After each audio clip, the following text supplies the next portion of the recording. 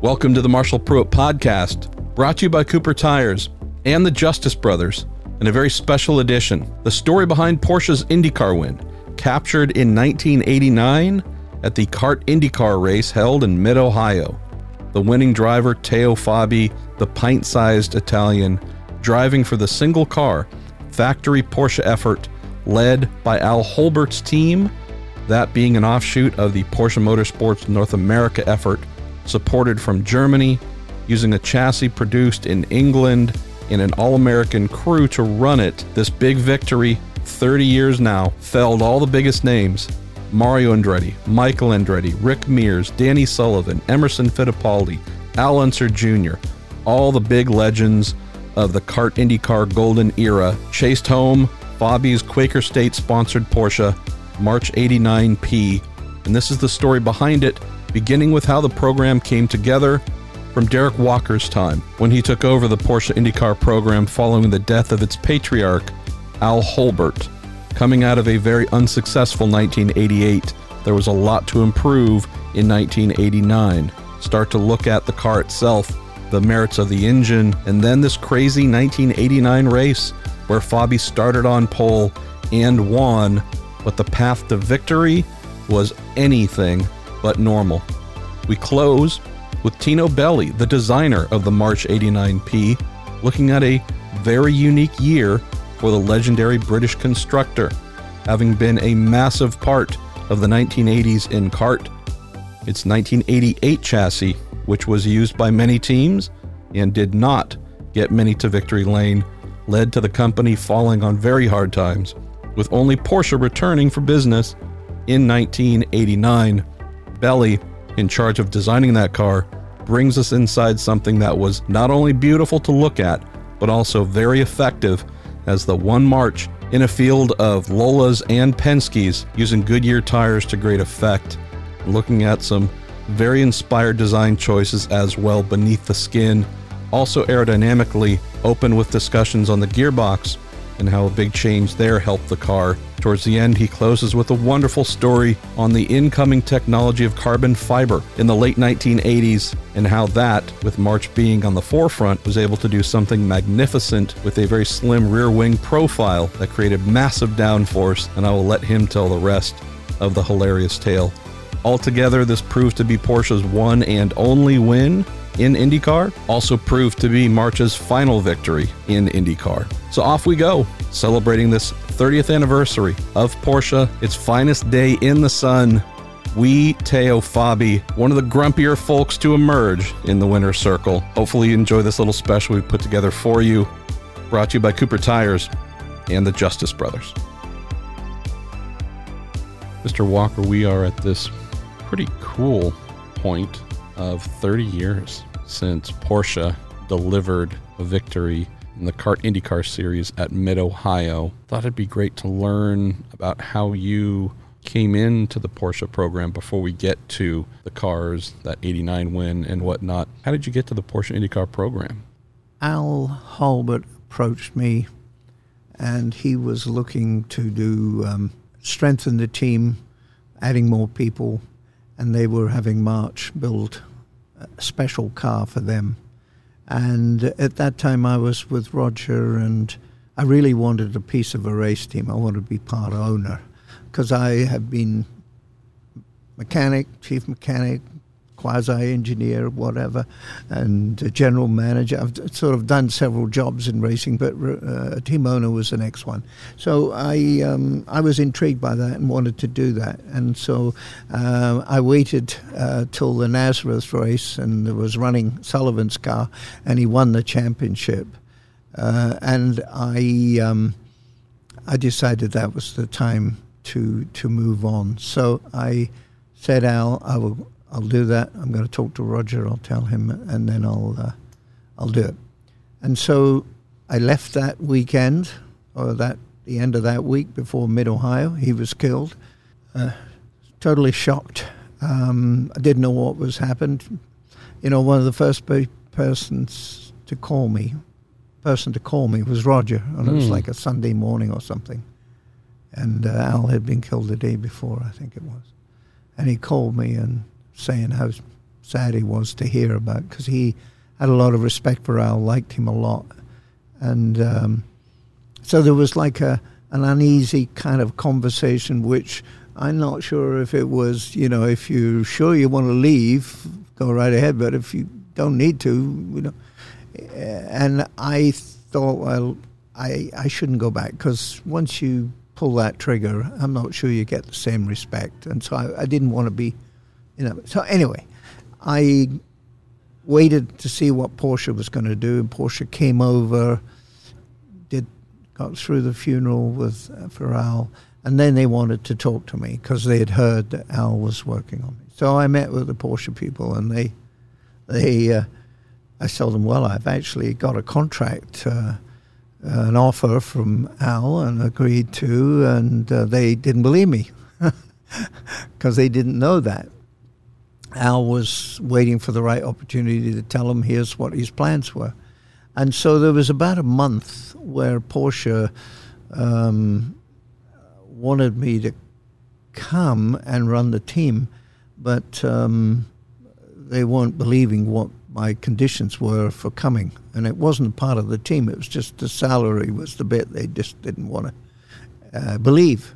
But it was a going rate. It wasn't like I was asking for too much. I mean, Al didn't have tons of money to throw around, so it wasn't like the biggest salary. Sure, I could have got more if I stayed at Penske, but it wasn't about money. So eventually, Al's secretary, cleaning out his safe, found the contract and the letters back and forth between Al and me. So Porsche accepted it, and we started running the team. So I took over then, and they were already in full flight with the Porsche 89 car. The March 89 PA. Yeah, and and there was the other plans for the 90 car were being negotiated. So I was there through that negotiation period. But we got the 89 car, and we started racing with it, and that's how it sort of, long story short, but that's how we got there. And so the 88 car, which you had competed against, it wasn't much competition, not necessarily because of the engine. The 88 March chassis was a bit of a dog. Yeah. After that, you had the Lola, which was definitely very strong that year, Penske's chassis as well. What were your thoughts during that off-season of, here's a program, big international manufacturer, but not one, obviously, that's deeply entrenched at the Indianapolis 500, etc. What were your thoughts on how to try and shape this Porsche factory effort into something that could be successful on a reasonable timeline, knowing you're coming from Penske, where that timeline is today, every day, where you can win? Right. What were you thinking timeline of getting this Porsche thing to some state of competitiveness? Well, it's big picture at that point. It's not about, like, next weekend we're going to have this turned around. And we were, Al's team was a very small team, and it wasn't a lot of resources there to just turn the lights on and make it work. It was more focused getting a better March that would accommodate for Porsche's engine. Porsche's engine was, I think if I remember, was a V6 Formula One car with another couple of cylinders put on it. It was quite a long engine compared with what we used at the time, but it was strong. It was like just what you need, a really strong, powerful engine. And they had better electronics, so the management of fuel and turbocharging, that engine was a bit advanced, I would say, than what we were racing against. But we had to get a car, and so March put this car together, which was a fairly straightforward, the 89 car, very normal, nothing spectacular, like a Lola kind of car, which worked. But it didn't have everything it needed, but it was good enough to race. So we needed to get that and focus on getting that right, getting the team working, and see where we could go. And we had Teo, and he put in his effort as much as anybody. But we were dealing with German engine, technical side. We were doing a March British designers, and we're doing with an American team in America, all three in different locations. So it was going to take a long time to come together. But it started to come together as the 89 car went along. Unique aspect to this 89 season was in 88, although the March proved to be a dog, there were a number of them in the field. There was still among the two primary customer cars to buy, Lola and March. That was the familiar route for team owners. After that poor 88 showing in particular, March's order book dried up for the most part, and what it was left with was a couple of custom programs for Porsche. Share some thoughts on what that was like. You had effectively a constructor all to yourself, but you had them to yourselves because they were coming off of a lack of strength. Yeah. The decision to go with March, I think, was made during Al's time, obviously leading up to it. So the decision to stay with March was already made. Not that, as you point out, there wasn't too many places you could go that you could get your own unique package, and so that attracted Porsche to go there. And March were saying all the right things. They were saying, "Look, we can do it. We can, okay, we got a bit of a problem, but we can fix that." So it was a good bit of salesmanship on the part of March to convince Porsche and Al that they would put the effort in and it would be good. So, but we're going to do stage one, which is a fairly standard car, and then we'll build the ultimate. Because as time went on, they were focusing on the fact that the rules opened the door for a carbon chassis. Yep.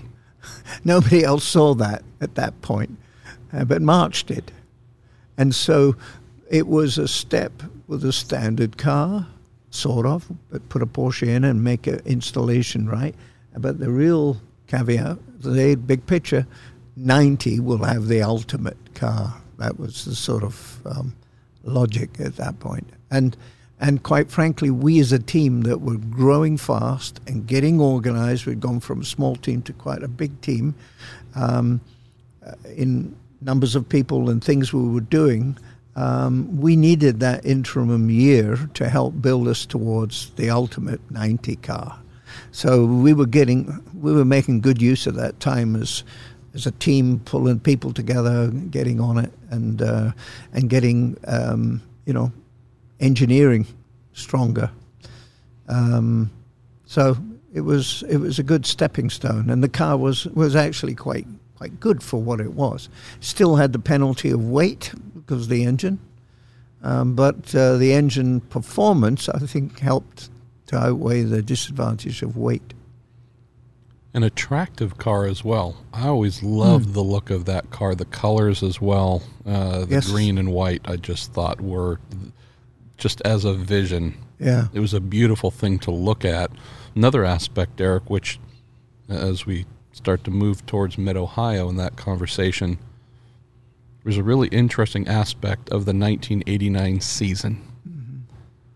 I'll mention a couple of names. Al Unser Jr., Mario Andretti, Danny Sullivan, Scott Pruitt, Bobby Rahal, Ari Lyondike, Derek Daly, Pancho Carter. What do they all have in common? They finished behind Teo Fabi in the championship.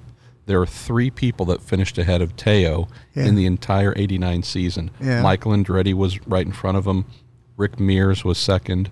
Emerson Fittipaldi won the championship. But point being, Teo Fabi, this single-car team being resuscitated, maintained to the best of its ability after the team founder, again, the person driving every aspect of it died. The fact that you, along with March, along with Goodyear as well, were able to come up with a package. Teo driving his little tiny behind off, able to finish fourth in the championship in 89. There should almost have been a second championship awarded for that fact alone. I know that you have to take pride in that. Yeah, very much so. It was a great feeling of we're starting to get it together. We're starting to build this team.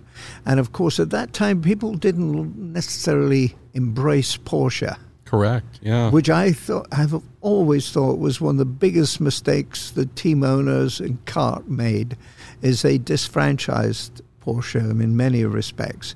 And I think there was the fear that Porsche, of the 917 or the whatever Porsche over the years that dominated, and their smarts would eventually come up with something that was going to blow them out of the water, and they wouldn't have what they had. And so I didn't think they embraced them, but they should have done, because it was a real accomplishment to get a Porsche to come into IndyCar racing or kart racing. But the 89 season was a good one. It was we felt we were making progress for sure, and Teo was a big part of that. You give him a good car, he could drive the socks off it and do it in a way that wasn't reckless. He'd bring it home, and he had great feedback. So Tony Sakali was our engineer at that time, and Tony and Teo, were connected at the hip. So a lot of synergy there, which has to happen when you. If I may divert from this conversation and say, there was another point in time where things sort of turn around and you look back and say, well, that was a special time. At the end of 89, we had that success for the team that came out of the ashes of, a different era, different intention, where it was Al's team, and the loss of him, they came back. In 1973, that's the year Donahue was killed, was it not? At Austria. In the morning warm-up, he was killed.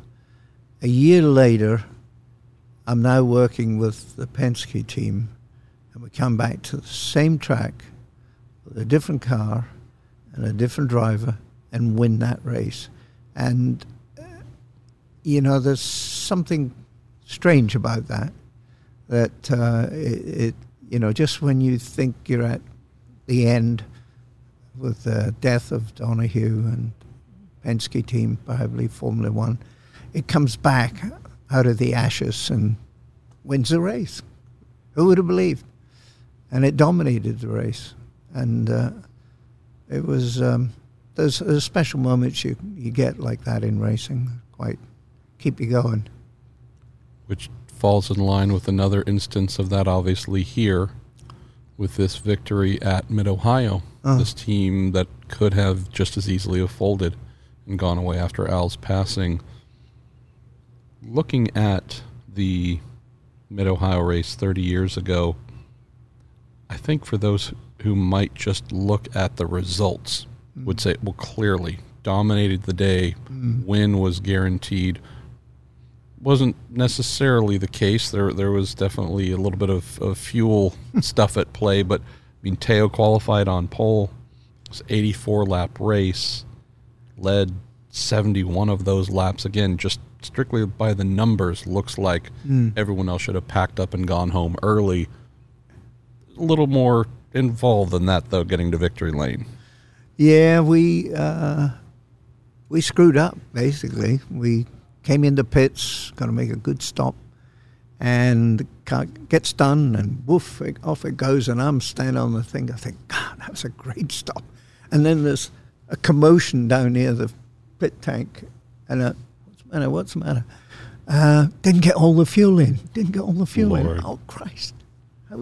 I forget how much we didn't get in, but it wasn't enough.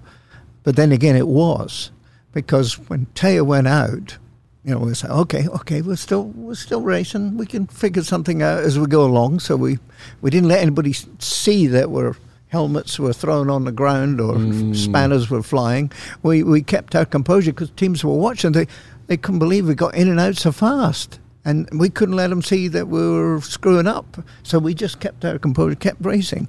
And we didn't tell Teo, which he didn't like after the race when I had to break the news to him. But what our strategy was, because we quickly jumped into plan B, Teo was going so well, and because he could drive the socks off of that thing around Mid-Ohio, he knew it well. And because the car was lighter on fuel, he was going quicker and quicker, and the gap, and we were saying, okay, we knew how long we had to be in a pit stop for the amount of fuel we need to get there in a race.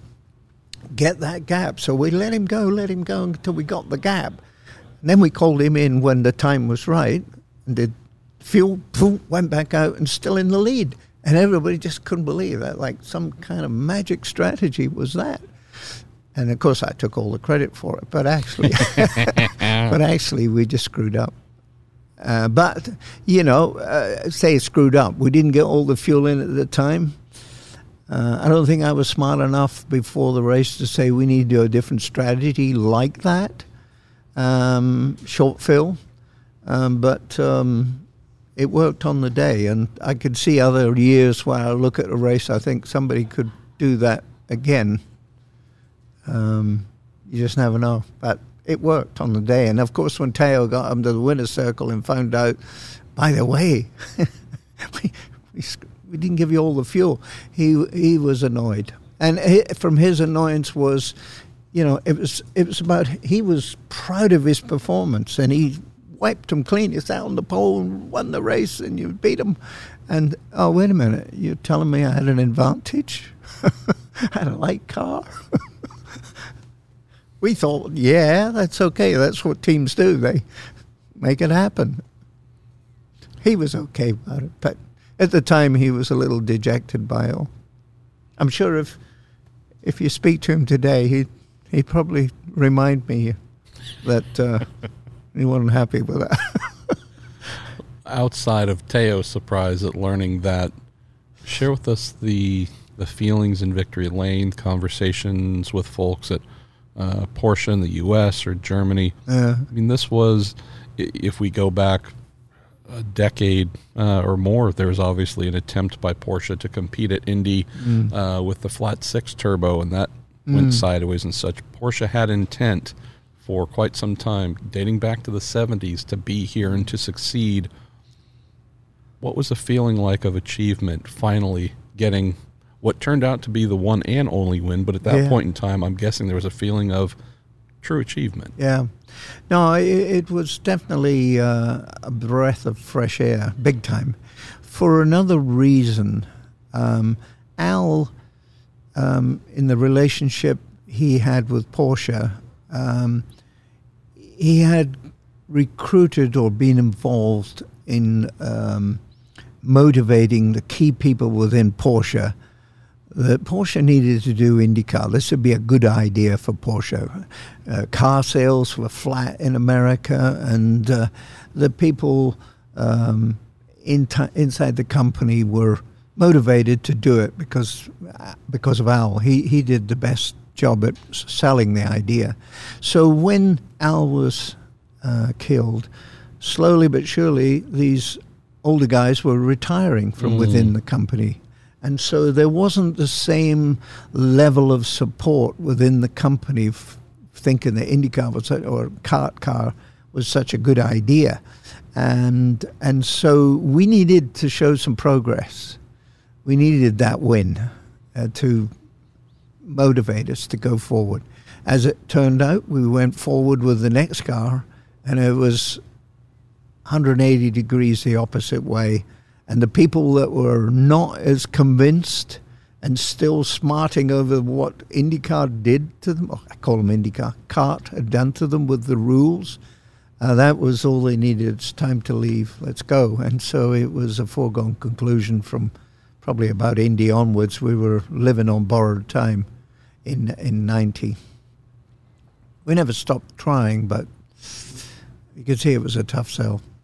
Let's close on this, Derek.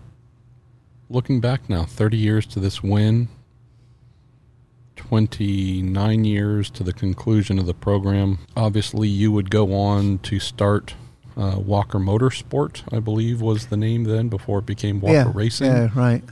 Running Willie T here, making history. Yeah. In 1991, would go on.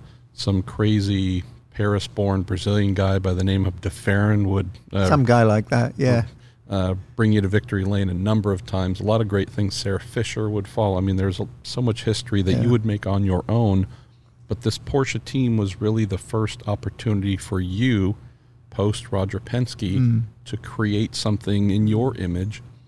What comes to mind just at this 30-year milestone of the win and also this program? Well, the program was, it was my opportunity. I wasn't the team owner of the Porsche program, but at the end of it, Porsche said, sell all this stuff off, get rid of it, send the cars back to Germany, one to the museum, engines back to Germany, and get rid of the rest of the stuff. And there was a lot of stuff, right? And I said, I'll buy it. I'll buy it. So we had trucks and all kinds of things. I didn't have a penny to my name, but I said, I'll buy it. I'll take some time to pay for it, but I'll buy it. And the guy who was the main guy in America was Fred Schwab, who ran Porsche Motorsports. And I had a good rapport with him. So he said, I would go there every 6 months and tell him, I think I've got this sponsor and I think this is going to happen. I'll be able to pay this money. And he'd just laugh. They didn't care about that stuff, but I did pay him in the end. Not the total amount that we asked, that I said. I even valued the thing and said I'll pay it. In the end, they said, well, pay us what you can. So anyway, but without that opportunity, I'm not sure I could. And I happened to go to Phoenix Oval and bumped into this guy, Willie T. Ribbs, who I kind of knew, but not personally. And he was, I got some money from Bill Cosby, and I'm going to go to the Indy 500. Have you got a team? I said, well, I have, but I don't have any money because all the team had let go, and there was about half a dozen of them. I said, well, if you can hang on and work for me, if I get a deal, then when I got some money, I'll pay you, and I'll pay you back the salaries you lost by not having work or working for me for nothing. Basically, not being paid. And so Will came along with these 350,000, and we bought an old car from Dick Simon, and we had a Buick in it. We didn't have a Buick to start with. We had a Cosworth. Old worn couldn't out get thing. Up to speed with it. Couldn't get out of our own way. And Willie was not comfortable on the ovals. But, we got a Buick and qualified the second weekend, bounced us into the race. Unfortunately, didn't change gear right on the start, broke a push rod, out of the race as quick as we got in, but it was a start. And we were the first guys in racing to get a call from McDonald's who said, can we get your vouchers on there? So it was, ups and downs like it always is. But without Porsche, without Roger, I don't think I would have made it this far. Let's talk about 1989, Tino. I don't know where we should start. Maybe coming out of the 1988 March, which was not as formidable as one would hope. But what went into this project with Porsche being a primary, client of March in terms of IndyCar chassis design for 1989? So, in essence, nothing carried over from the 88 to the 89, but the design principles was an evolution rather than a revolution. So, I was just thinking about this. The 88 March had a hypoid crown wheel and pinion, which gave a lot of problems because it used to get very, very hot. So, with the 88, we tried to lift the back of the transmission up to get good exits to the tunnel. And we'd followed along from what Adrian Newey had wanted, which was a hypoid crown wheel and pinion. And it was always getting very, very hot. And therefore, we suspected it was consuming a lot of energy. So the 89 car had a step-up gear. Before the transmission, so right straight out of the engine, I think it had a step-up gear. So it's still a rearward longitudinal transmission, but all the shafts were higher up, and therefore you got a nice airflow out of the underwing. And actually, if I remember correctly, it was the first X-Track gears in the United States. So How interesting. Up until that point, everybody had really liked Emco. So I remember Derek Walker being very upset that we delivered the gearbox with X-Track gears. And that was mainly because Gordon Coppock had experience with Mike Endine, who was ex-Hewland of X-Track. And the gear spacing on the step-up gears was something that Emco couldn't make in time. So I'm pretty sure that every gear in the gearbox was replaced by Porsche North America when it arrived, other than the step-up gears, because they couldn't make that gear center. And the step-up gears were very, very reliable. And then slowly the X-Track gears started going back into the box. And everybody in the US started to get confidence that X-Track gears were actually good and strong at that point. One of the other big differences is I think it was the first car that had strakes in the underwing. So we had, I'm pretty sure that was the 89. Yeah, I'm looking at some photos now taken by the awesome Dan R. Boyd, and there are indeed some big, beautiful strakes that are viewable. It looks like there was, at least for the photos from what I believe is mid-Ohio here, I see a single strake in each tunnel, but they are in the center of each tunnel on both sides of the car. But yeah, they are formidable things nonetheless. We had just a single strake, and it was a different strake speedway to road course. And the road course one, when you looked at it, almost looked like it was badly aligned to the airflow. But that's what created the vortex, which created the downforce. And of course, on the road courses, we were less concerned about the drag induced.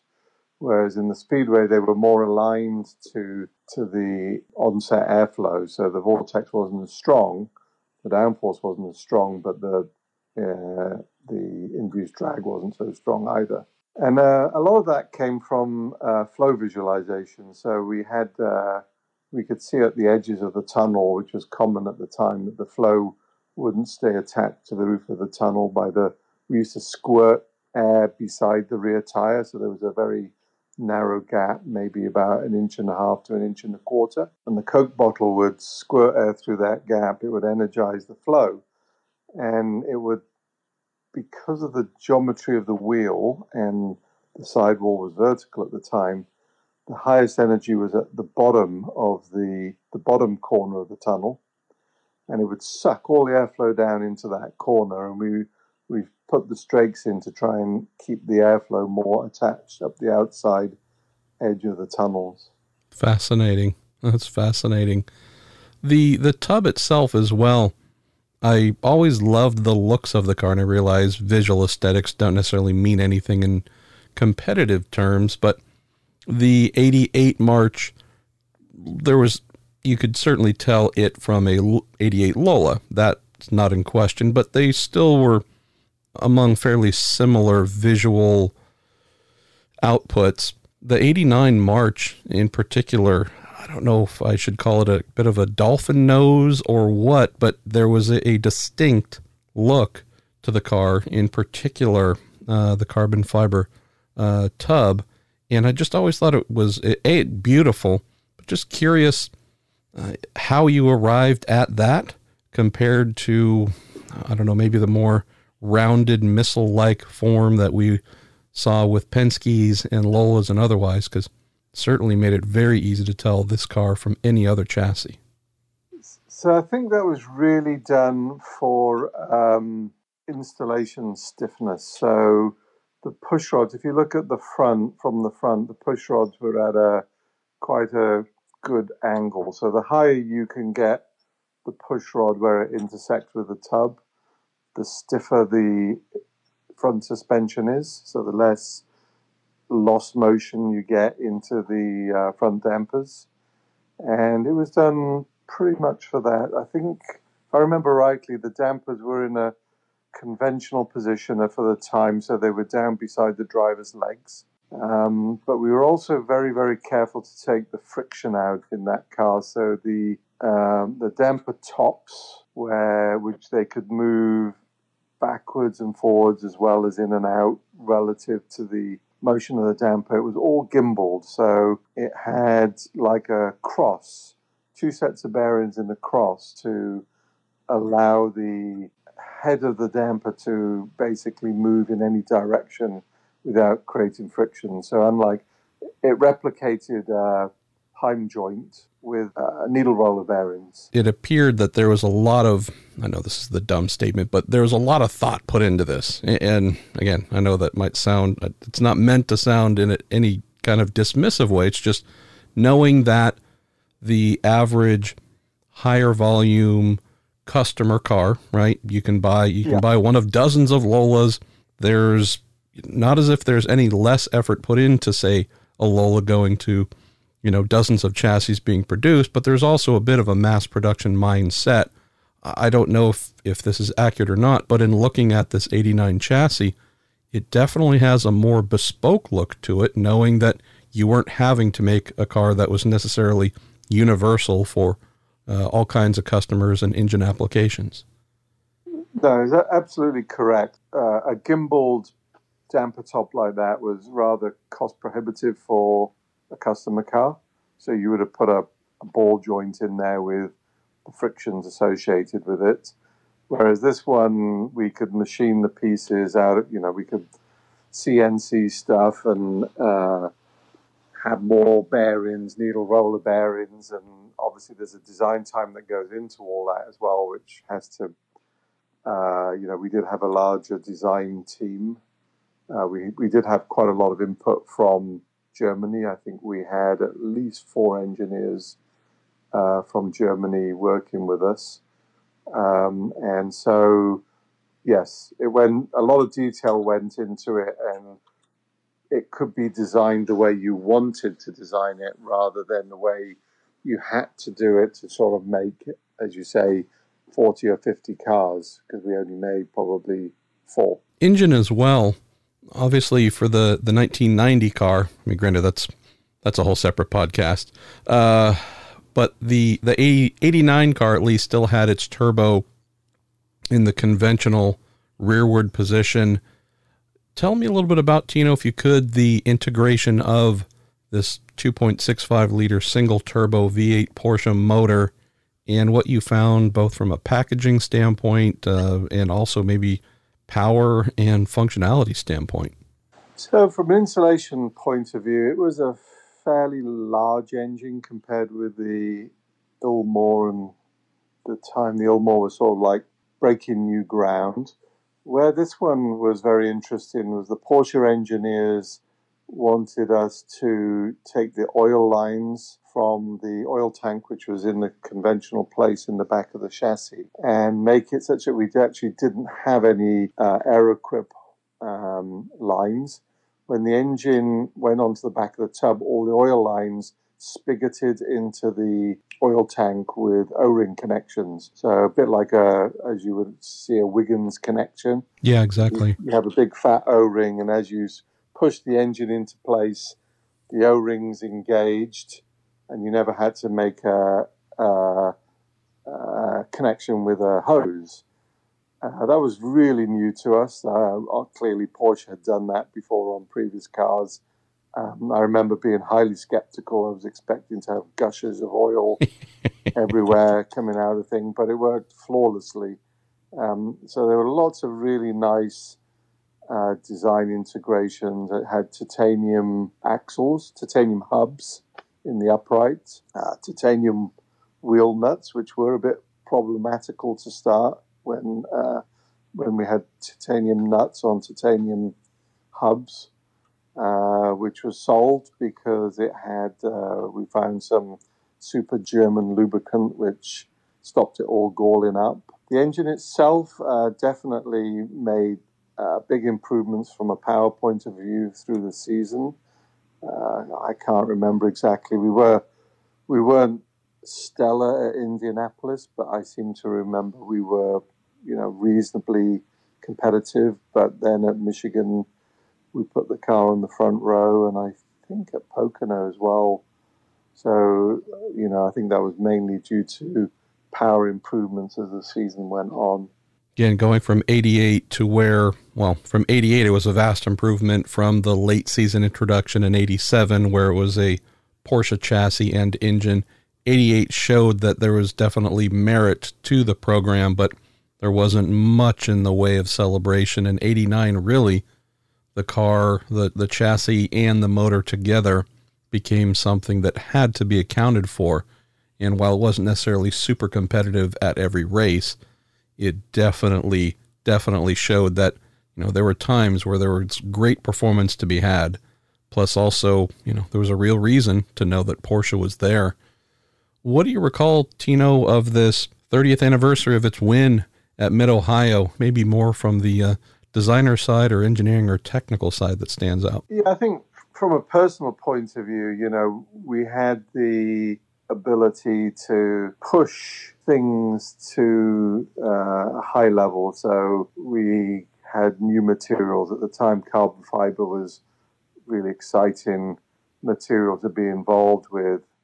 And I did all the stress analysis for the front and rear wings and the carbon fiber design work. And we started to make some very, very slender wings, which, coupled with me being an aerodynamicist and going to the wind tunnel, was really exciting, because previous to that, everything had been really sort of aluminum wings, and carbon fiber wings were still evolving from aluminum. So you used to think, I can't make the section less than, let's say, 1.5 inches.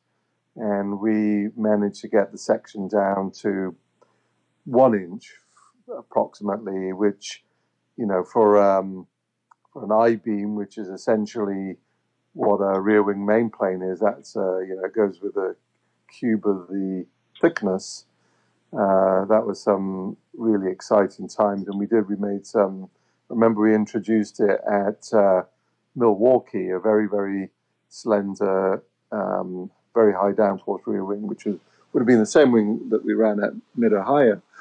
And we developed it in the wind tunnel with Tony Sekeli, who was a race engineer at the time. Got great results, designed the carbon fiber wing, but carbon fiber tooling takes a lot longer than making it out of aluminum. So we ended up making one for Milwaukee out of aluminum with steel tubes inside. And I remember Ter going out and doing an incredibly good lap time straight out. And then it got slower and slower. And he came in and said, I don't know what happened, but the car just got slower and slower. And hey, presto, the rear wing was bent in aluminum at the time. So the carbon fiber one, which got introduced, I believe, one race later or maybe 2 races later, was a huge improvement. And that's the wing that managed to finish at Mid-Ohio, and it wasn't bent or broken. So for a young engineer, great learning curves, and quite satisfying to actually manage to do the stress calculations and get them right as well. I mean, that's got to give you a pretty good boost to the ego when you're making wing bending downforce, Tino. I love it. Granted, again, material change and problem solved, but still, that's pretty darn impressive. But it was, it was very new for the materials back then as well. The carbon fiber was new, and we used to load the wings up to try and break them back at the shop, and because we'd see these things. We had an unfortunate incident, I think, at the beginning of '88. We had a rear wing end plate which broke on Lyondike's car at Phoenix, and basically trashed the car, brand new car, out of the box. So it was also new that we didn't necessarily know what we were doing. We were experimenting, and a little bit like you say that we have processes. Bill and I were just talking about this in the car, that everything now has to have 14 processes or 20 processes before you dare put it anywhere near a car. Back then it was, a calculation on a piece of paper. And I think actually someone sent me just recently, there is I think it's called March Art or something like that. Someone found the scheme drawing that I did, where all of the calculations are on there, I think, for that wing. And you know, there was no computers. It was all done hand calculations, and all on a big scheme. And then you had to sort of like make it and load test it and hope that you got the loads right. There was no CFD to really tell you what the loads were. You know, in the wind tunnel we had the load for the whole car, but we couldn't isolate because the air interacts from one part to the other. You never really knew what the load was that you were designing to, and yeah. The walls and barriers around the circuits were often the data points for all designers. Well, if you had to learn, if you would be informed if loads were exceeded. And Bill and I often said, you know, what the first thing we would say to a driver, we'd say, well, this is something new, so go out there and feel it out, please. Whereas now the drivers expect to go out and just floor it. We would say, work up to it a little bit here and leave a bit of space. Leave yourself a margin. Well, thank you as always, Tino, and thank you for creating this beautiful car. I mean, I loved it when it was new, and I just continue to love it, and really happy that we have yet another opportunity to talk about it and celebrate Porsche's victory in Mid-Ohio back in 1989. And that was the story behind Porsche's IndyCar win.